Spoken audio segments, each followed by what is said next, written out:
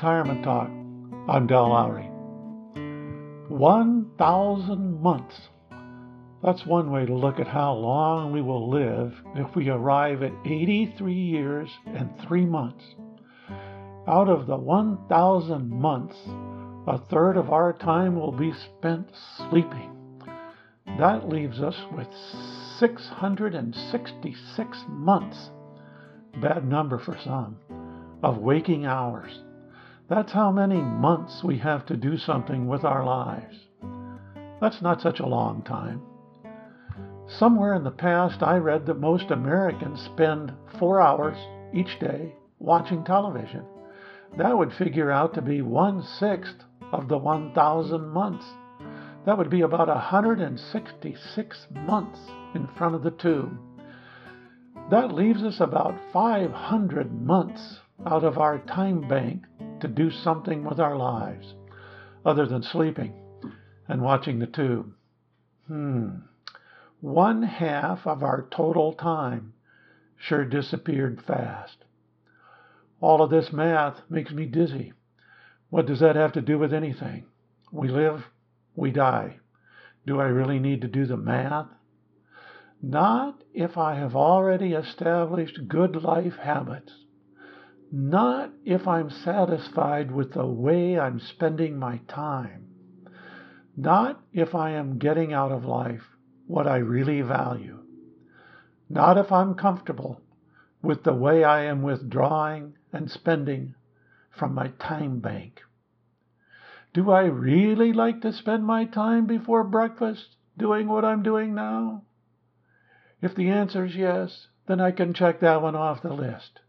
Do I really like spending my time doing what I do between breakfast and lunch? Between lunch and dinner? After dinner? Do I really like to spend my time on weekends, on vacations, on holidays, doing what I am doing now? If the answer is yes, I can relax and live it out. If the answer is no, then perhaps I need to change my ways. If I don't know what I am doing with my time, perhaps I need to pause for an hour or two and do some calculating, both with a real calculator and with my own mind. My wife and I do a lot of things together with our time, but we have our differences. She likes to read with a lot of her time. She puts me to shame when it comes to reading books. I spent one winter in Alaska reading a book a day.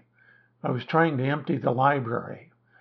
When I retired, I decided to limit my reading. I wanted to take a little more time thinking for myself and a little less time reading what other people thought.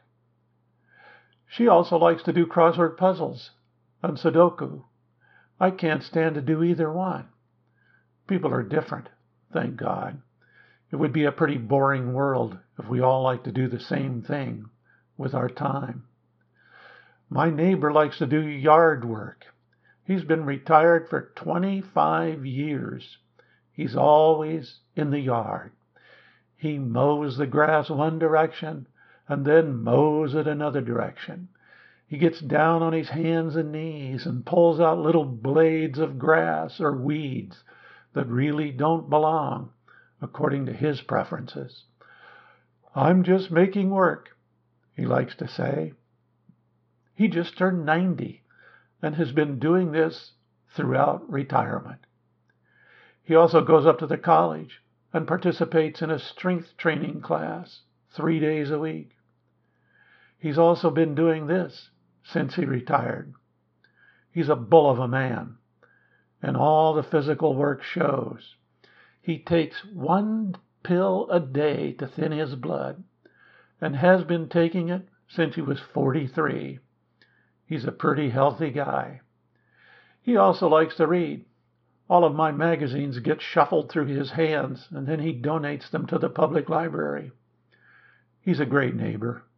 He's doing what he likes with his time. I overheard a conversation in the coffee shop while working on this podcast where a young man perhaps 30, was explaining to a friend why he was quitting his very satisfying job and leaving town.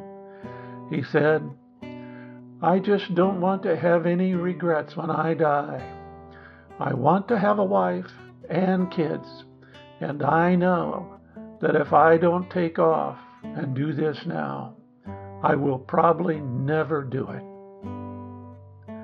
I don't want to have any regrets." It takes a certain amount of forward thinking to conclude this. It also takes a certain amount of courage to realize it. Maybe the young man in the coffee shop did the math concerning 1,000 months. This is Retirement Talk. If you have questions, comments, or a story to share, contact Del at retirementtalk.org.